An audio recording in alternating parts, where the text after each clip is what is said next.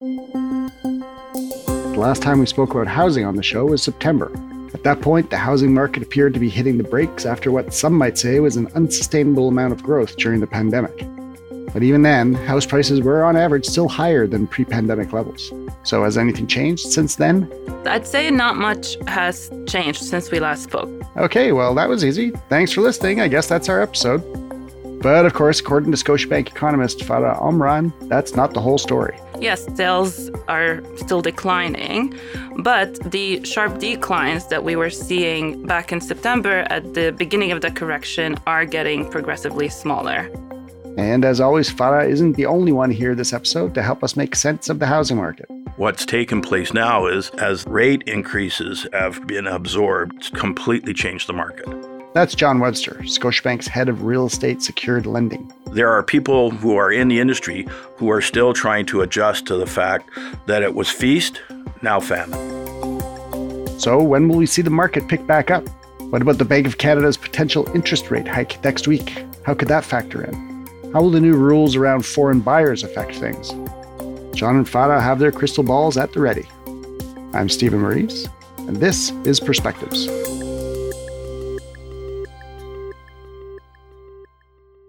Farah, John, welcome back to the show. Thanks for having us. Good to be here.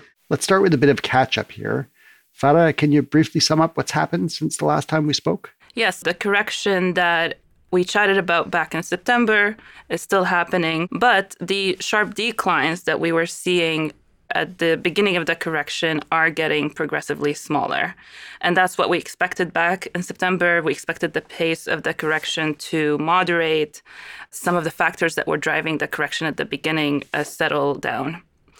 The prices have also been declining with the slowdown in demand, but are still above their pre-pandemic levels. So the MLS HPI index, which chatted about back in September, that is the more appropriate measure for prices relative to the average sale price, that is still around 35% above pre-pandemic levels. Okay. John, how about you? What's your take on where the markets are at? You're right in the thick of things. What are prices like compared to the last couple of years, but also even looking back farther than that? I assume a house still costs more than it did, say, 3 or 5 years ago. I think that's probably goes without saying. What's the situation from where you sit? Well, I think that in context, we look at what was taking place pre-pandemic, and now we're looking at what's taking place post-pandemic. So I think Farah's observation sometimes needs to be reinforced with people. While there has been house price depreciation, we're still not at a point where we were pre-pandemic. But I think in the last several months, let's reflect. Since March, we've had multiple increases by the Bank of Canada. It started out at 25 basis points, and it's 4.25 today, and we have another change potentially coming up in a week or so. And as a result of that, what was taking place during that time in the pandemic when mortgage credit growth was double-digit in our case, and housing activity was elevated and escalated right across all geographic sectors and all property types. What's taken place now is, as rate increases have been absorbed, it's completely changed the market. So what you're seeing is that people had ultra low interest rates, and that encouraged them to buy, whether it be first-time buyers or step-up buyers. So perhaps let's take the case of a variable rate customer during the pandemic, and we're talking peak to trough. They might have been borrowing at 1% or 2% on variable. Well, today, the variable is 6.45. So the reality is that's a steep increase. Now, in our case, as I've mentioned on previous broadcasts, our variable mortgage, the payments actually do increase as the rates increase, which is unlike our peers. And that's been a good thing in our case for our borrowers. But the reality is, think about it, you're making that payment on variable, and on average, I would guess that some of those folks would have payments that are $700 a month more than they were. So there's been a lot of focus on variable rate borrowers. And of course, today, variable rates are higher than the fixed. So the two categories that are most popular from Canadians' perspective are variable and 5-year fixed terms. Now the 5-year fixed term is less expensive than the variable. So the variable growth has stopped, but what most of the people in the industry and observers and stakeholders have been focusing on are who's vulnerable in the situation where house prices have depreciated and rates have gone up. So the price point where they bought during the pandemic was at the peak, and now their carrying costs have continued to accelerate and will accelerate moving forward. For how long? You have to ask FARA, but certainly for the next few months. And that has resulted in 40 to 50% less activity in the marketplace. So we've seen volumes year over year drop by 40 to 50%. And at the same time, the house price depreciation has been assisted because there has been so few listings. So why is that? If you're a homeowner and you're thinking about putting your house on the market, you're still trying to get your head around, why can't I get what was available at 2022? I've seen it in markets where I personally pay attention to, and I see the listings and then they pull them back because their expectations haven't adjusted to this correction in house prices, which we think is healthy. So on the demand side, looking out, we don't anticipate until rates start to come down, and whether that's at the back half of the year, to see more activity. There's also some seasonality, at the year end in December and January, those are historically the slowest months in terms of activity in the housing market and for the mortgage business. And so that's typical, but it's even more subdued than the pre-pandemic years in terms of volumes. So the market has changed profoundly. There are people who are in the industry who are still trying to adjust to the fact that it was feast, now famine. Right. I will come back, as you suggested, to FARA just briefly to talk about that interest rate situation. John mentioned the increases. Can you just take us through what's happened from an interest rate perspective over the past year? And as John said, we do want to hear what you think is going to happen coming forward. Crystal ball time. Put on the crystal ball. Well, the bank has done quite a lot over the last year. As John just mentioned, it raised the policy rate by 400 basis points. It went from the effective lower bound of 0.25 percentage point in March to 4.25 percentage point by December. So that's quite a hefty increase. But at the December meeting, the bank did signal a potential pause in its hikes as it assesses the impact of the previous hikes on growth and inflation. And this is in line with our forecast from early December, where we had the bank stay at 4.25 before starting to cut in late 2023, given the expected slowing in both inflation and growth. This is because data on the inflation front suggested that the expected slowing in inflation was happening, and this increased our confidence that the bank was near its terminal rate. Now, since then, we did get an inflation print that showed core inflation accelerating in November, and we got a job print that crushed all forecasts and pointed towards persistent tightness in the labor market. So both of these things pose an upward risk to our rate call and increase the chances that the bank will hike this month. Right. So always those weird mixed signals where a really good jobs report in some respects kind of feels like bad news. Absolutely. Since the pandemic, it's become where good news are just bad news, and we see the markets reacting that way to them as well. Right. Yeah, I mean, in terms of the industry, though, there's on the demand side, the anticipated hope of the Bank of Canada. Many critics felt that they lost the plot. It wasn't transitory inflation. They waited too long to make the increases, and then they've consistently raised the rates and hoped to dampen down. It's worked in the housing business because of the increased carrying cost and making it less affordable. Less people are eligible. And as a result, that didn't dampen down headline inflation the way they wanted, mostly because, as Ferris said, there's still high levels of employment. But for our business, that's a good thing because the most important variable in looking at a real estate correction or a recession is that you have house prices coming down, but you have levels of unemployment going way up. And that's what matters. And we're not seeing that. So it's sort of job-full inflation.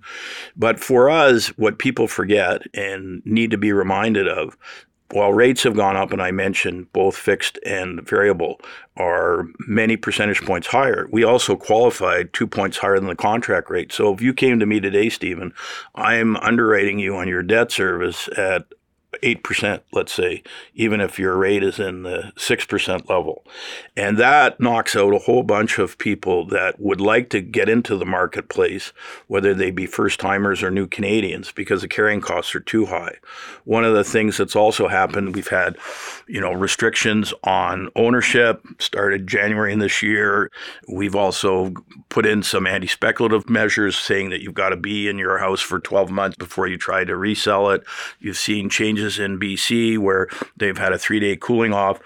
This year, starting in January, there's an absolute prohibition of foreign buyers for 2 years. If you're a foreign purchaser, you cannot purchase a home in Canada. And that's not dissimilar from some other jurisdictions like New Zealand and Australia that did similar things. But it's a little counterintuitive when you think that we're so dependent on immigration and inviting people here, and then we're saying, no, too many foreign buyers are using Canada to park money. The reality is it is very limited in terms of the numbers when it's been investigated. It's a hard thing to get a clear data point on, but now we've gotten to the point of taxing it. Same thing for vacant houses, trying to look at whatever ways and means exist to make sure that the people bidding are mostly people that are resident in Canada is the way you look at it. Right. All of those things have happened, and they aren't really dampening down the market because interest rates rising have done that. But it's qualifying rate that is set by OSFI that we have to underwrite you at was maintained even with these high rates. So that's a double whammy on the demand side. Right. But on the supply side, we talked about this in previous shows, we're going to be at record levels of immigration. Yep. And we're in a housing crisis in Canada, and the affordability, not just in the urban centers, is the main symptom of that. So we're in a strange place where input costs for builders have gone up, building is slowing down, more people are coming, less people are listing, and so it's making that side, the supply side, that much more challenging. I want to come back both to the supply and the demand side in a second. So you talked about the qualifying rate. Is that what people refer to as the stress test? Yes, same thing, interchangeable. Interchangeable expressions. Yeah, so it's that set means it's called the Bank of Canada qualifying rate, and it's used as a stress test because they want to see that borrowers have that additional capacity. And I think that OSFI feels, and probably rightly so, that that was an effective cushion in terms of if I was qualifying you at 2 during that period, we were underwriting you at 4, but now you might be paying 6. So there is a cohort of borrowers that are vulnerable, and we're tracking those very, very closely. The other side of the equation, though, was household balance sheets were never in better shape. People had a lot more cash. So we haven't witnessed the small percentage of people that purchased during the pandemic when prices were high, rates were absolutely low. They seem to be managing well. And the reason for that is we've had historical lows with regard to delinquencies going into that period, and also much higher levels of cash to debt service. So there is a group of people, but it's quite small in terms of the portfolio that are impacted. What I think in order for the recovery to turn around and see more activity in the housing market, we're going to have to see rates first stabilize and then decline. Now, what you've really seen in the last few months has been incredible increases in rental rates. And that's because of the fact that there isn't any more investment activity. So the housing market, the demand and supply side, it's a very complex matrix. And there's no one lever you can pull. Right. And as a result, we actually in the short term are making the housing crisis going forward is going to become more difficult. So if we thought it would take us 10 years to get to a level, if we maintain this level of immigration, that we can build enough units and catch up, we're actually slipping backwards. So maybe we can talk about the supply part in a minute, but I just want to come back to you to talk about the demand side of it. And as John said, complex situation with many different factors, but clearly high levels of immigration are contributing significantly to that demand question. Canada this year, I think, was the largest number of newcomers that had been admitted to Canada, 425,000, something like that, and projected to carry on. Can you talk a little bit about what that policy around immigration looks like, what it's intended to do, but also some of the challenges and problems that it creates within the market for the people who are coming here and trying to rent or buy a home? Yes, I think talking about immigration and supply of housing come hand in hand. So we're basically just not keeping up with our population's needs. It's no secret that our population growth is significantly above that of our peers. And as you just said, we had a record number of Canadian citizens in 2022, and the government announced even higher targets over the next few years. And it announced it with a commitment to increasing the share of economic immigration. So what that means is that the higher immigration targets translate into more people arriving to Canada and translates into higher population growth and higher demand.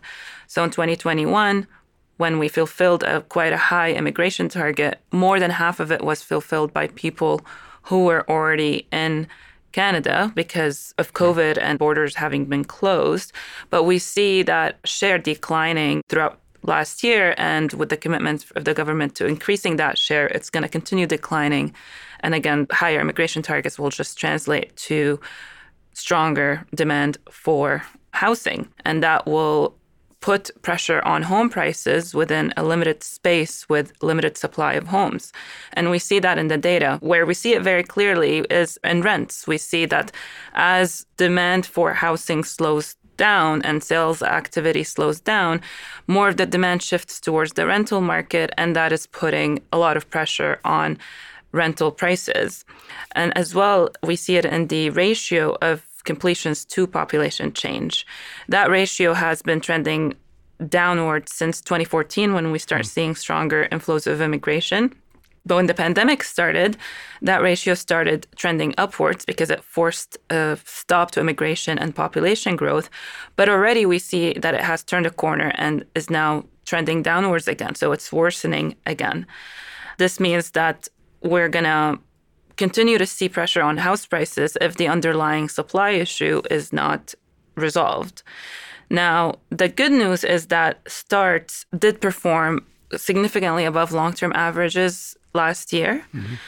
The bad news is that starts seem to follow the trend in sales. So, builders see high demand, they respond by building more. When they see slowdown in demand, they put off plans to build. So naturally, some slowing in starts activity is expected this year with the expected slowing in the economy. But with rising population and the eventual acceleration of incomes, we know that demand for housing will resume. So the hope is that starts will stay above historical average, but it will be challenging because we need them to increase at a much faster pace than household formation in order to improve affordability. But it's more expensive for them to build. Input costs have gone up, so those things all contribute. Right. But we have to also remember in terms of those immigration patterns, it's disproportionate, the numbers that end up coming to the larger urban environments. So Toronto, Vancouver, Montreal, for example, they take the greater share of that. And so those are the ones that have the greatest need for more supply. So that puts pressure on how are we going to find enough units to house all these people we've invited to the country. If you look at it historically, going back, say, 10 years, we would roughly set immigration targets that were around 1% of the population. So people would say, it's not that dramatic that we're up to 500,000. But in terms of absolute units, it's a challenge, right? Mm-hmm. So people would argue with me saying, well, we always let in about 1%. Well, it was different when it was 20 million and 30 million than it is today. And we need those people. We need their skill sets. We need them to come to build out this large landmass where we don't have enough scale. And we're challenged by that right now. But it is an important driver of household formation. It's the most important. The other thing you got to remember for first-timers, there's a cap on the borrowing. So if you're a first-time borrower, want to take advantage of those very high-performing programs for first-time buyers, you're limited at $1 million. And there's just not a lot of product in Vancouver and Toronto. So in other markets, it's still attractive, but there's virtually very, very little activity taking place there. In the condo market, there still is, but Farah's absolutely right. As soon as rates started to rise and the new psychology said, prices are coming down, we should wait, interest rates are rising, condo sales fell off. For new people coming in, they're looking at longer delays and higher input costs. So the square foot costs of condo have continued to accelerate all throughout this period in the major urban markets. Right. Just to come back to the immigration issue for 1 second, it's maybe worth talking about, Farah, a little bit why Canada has this high level of immigration. Maybe just because we've been talking about the impact, arguably negative, if you're looking for a house, of a huge number of new people coming to the country. But Canada needs new people, right? Yes. Well, so the motivation for the federal government to be announcing these higher targets is the fact that we're seeing historical tightness in the labor market. A shortage of labor is pushing wages upwards, which is pushing inflation upwards, which is also, we're seeing more shortage of labor in construction industries compared to other industries, which is holding back housing supply. So it's really at the core of the problem, and they're using this as a lever to solve this problem. Now, when the government sets these immigration targets, at the end of the day, it is the government's responsibility to make sure that it's meeting the needs of these newcomers. These newcomers are going to need homes to live in, and it's the government's responsibility to make sure that the immigration target makes sense with the housing availability, or that it makes sure that it builds enough housing for the immigration target, amongst many other services that they need to ensure that they are able to provide these newcomers. Right. I'll ask you each roughly the same final question to put on your prognostication hat. Farah, from an economic perspective, given all those circumstances that you talked about, what are you looking at in the next 6 months to a year? I will say, if the past few years have proved anything, is that it's very hard to see or guess where things are going, but it seems that we can't quit trying. And we do see more room for prices to continue to decline this year, especially as higher prices of housing and other goods and services combined with higher policy rates weigh on demand and sentiment. And the market psychology has shifted, and people now expect prices to decline, so they might stay on the sidelines, because the more they decline today, the more they expect them to decline. And when they stay on the sidelines, that would put more pressure down on prices. So it's a bit of a self-fulfilling prophecy in that sense. So prices are continued to decline in 2023, given how much higher than pre-pandemic levels they still are. But by how much and for how long varies significantly across cities, and population dynamics, as we've been discussing, will play a big role in determining that. So far, we have seen bigger adjustments down from peaks in cities where prices rose more since the pandemic started. But on the other hand, we see some cities where prices have barely fallen over the last year. For example, Calgary is seeing prices rising still, and they're now above where they were in February of 2022 when the bank started hiking. Now, Alberta did see a record-breaking increase in its population last year, reflecting in part cheaper cost of living, and that is expected to continue, which points towards more pressure on housing prices in cities there. We did see, for example, the share of new immigrants settling in Atlantic Canada also accelerating, and we are expecting that to continue to be the case. So again, points to more pressure in that region. And that's likely why in a city like Moncton, where prices did go up by a lot since the pandemic started, prices there have barely fallen over the past year. So I would say that population dynamics are going to play a very important role in determining housing market outcomes over the next year.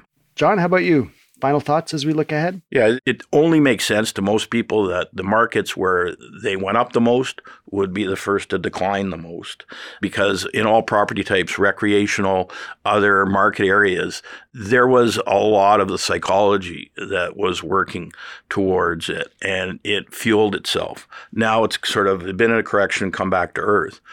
A lot of the bank economists, some of whom are quoted a lot in the media, have said, this isn't a crash, it's a correction.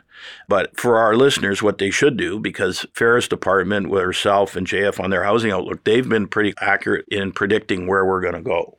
And so if you want to get that background, what I do whenever I'm trying to figure out where are we going to land, I look at that, I look at those numbers and say, what should I anticipate for mortgage credit demand going forward? Because it's so dependent on all the factors that we've discussed. But for consumers, it's tough. It's tough to qualify because of the qualifying rate.